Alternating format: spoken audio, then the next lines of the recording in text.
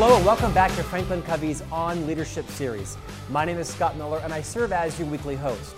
Now, in addition to the interviews that I'm privileged to host every week, where we interview some of the most fascinating people in the leadership space, could be best-selling authors, captains of industry, entrepreneurs, CEOs, or just really wise people that we uncover, I'm also going to intersperse some of my own thoughts that I've had the privilege of being exposed to over my 30-year career, as I've learned some valuable lessons, sometimes deliberately and sometimes accidentally. Today I'm going to share 3 of those lessons with you. The first lesson comes from Franklin Covey's very own Chief People Officer, Todd Davis. Several weeks ago, I interviewed Todd for many reasons. 1, he meets that WISE criteria, but 2, he also wrote a recent best-selling book called Get Better, all about how relationships between people are really, in fact, an organization's most valuable assets. The first concept comes from Todd, and that is this idea of excuse-free apologies. I've kind of renamed it unencumbered apologies. If you're at all like me, you've spent most of your life when you give apologies, and gosh, I've probably given tens of thousands of them if you know me, you usually attach some kind of disclaimer or reason for it. I'm sorry I said that, but I was really stressed, or she really irritated me, or I've had a rough morning, the CEO's on my back about X, Y, or Z. And Todd has really taught me and others, it really negates the sincerity and the delivery of your apology. Just apologize with no encumbrances, if you will. Just say, I'm sorry I said that, I was wrong, I did not mean to offend you, I'm really sorry, I apologize. And leave it at that. Don't share any of the extra context. Now, easier said than done, right? Because in most cases, your excuse is probably legitimate. There is a reason why you did what you did. And you may sincerely regret it, but it doesn't help. In fact, it hurts the apology when you attach all these excuses around it or context. You can still believe it to be true. You can even say it in your mind. But for an apology to be sincere, it should be free of any attachments at all. So practice it. In the last few months, I've been doing that. I have been, when I've offended someone, been very deliberate on providing a sincere apology when there may well have been meaningful reasons why I acted the way I acted, but I've not burdened the apology with any of the extra context. So practice it. The next time you owe your wife or your husband or your kids or your neighbor or your boss or a colleague or your assistant an apology, practice attaching nothing to it. Let's call it excuse-free apologies. On to the second concept. This comes from Jim Collins. Many of you know Jim as the renowned thought leader, the co-author of the famous book Built to Last, the author of Good to Great, and many other successful books. I've had the privilege of being with Jim half dozen times over the last 15 years in the company. He's a good friend of our CEOs and a collaborator in many ways with Franklin Covey. Jim has many profound concepts, right? The flywheel, the hedgehog, right people on the bus, all those very colloquial phrases. He also has a concept that's changed me forever, and it's this idea of trying to be more interested and less interesting. Think about it. It's a struggle to be more interested in other people, other ideas, others' insights, and to be less interesting.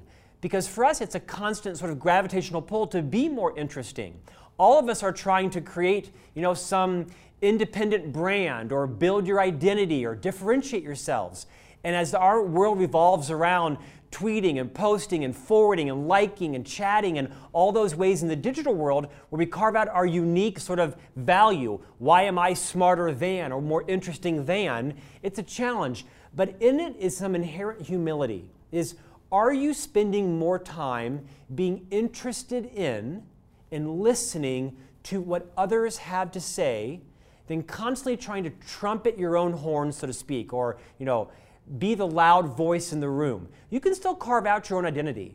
You can still be a wise and profound person by being interested, as opposed to spending time trying to always be interesting. In fact, you know what? I'm not sure I've ever had an original thought in my life.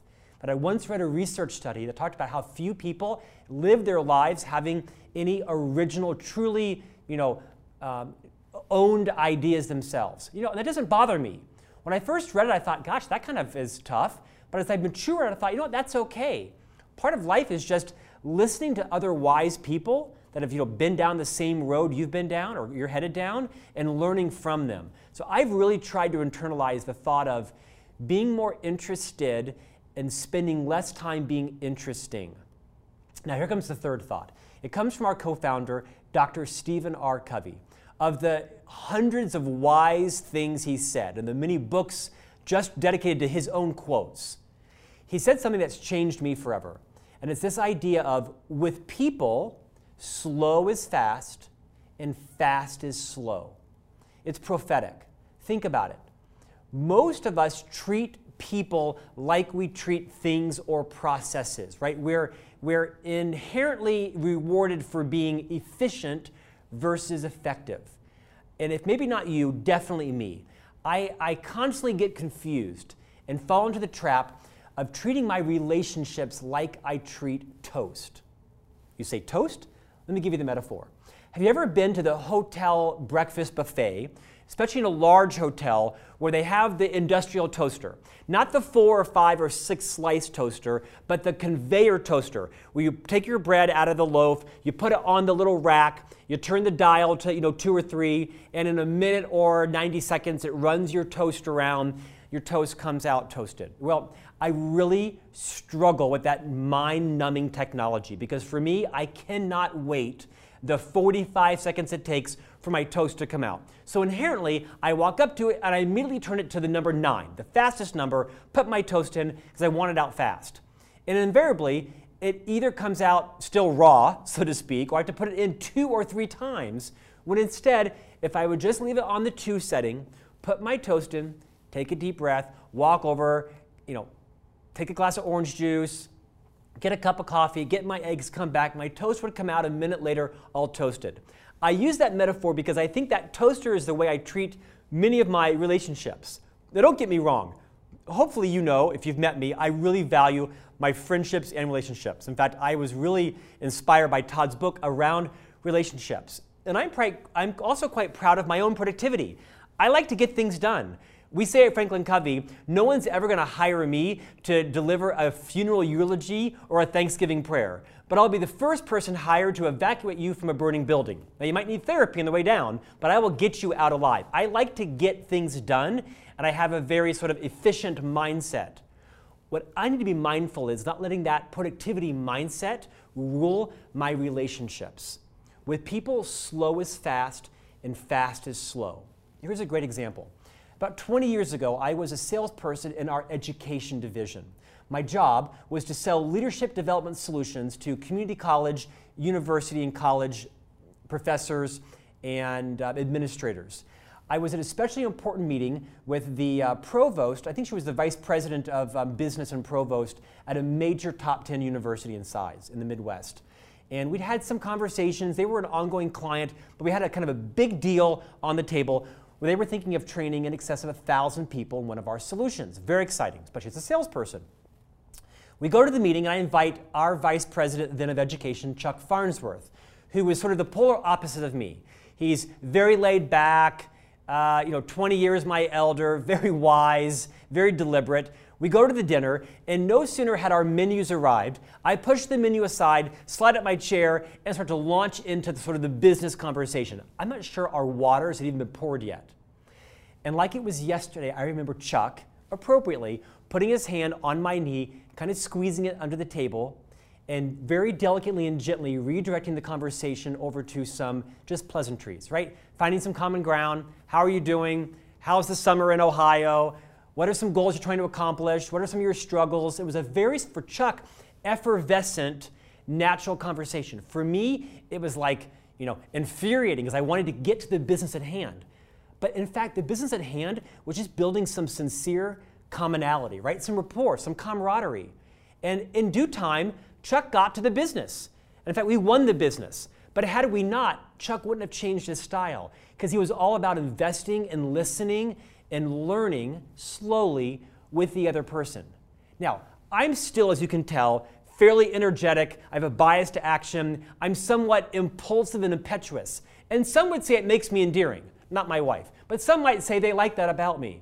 But I really struggle with making sure that I don't take that same sort of bias to action at dinner with my relationships. And the thought from Stephen, with people slow is fast and fast is slow, is never more relevant now when all of us are at hyper speed trying to accomplish more, multitask, live in the real world, manage our digital worlds, all of our many roles. I just caution everyone to be mindful of that thought, that take your time with your relationships, because in life, it's all that matters. I hope you found these insights valuable.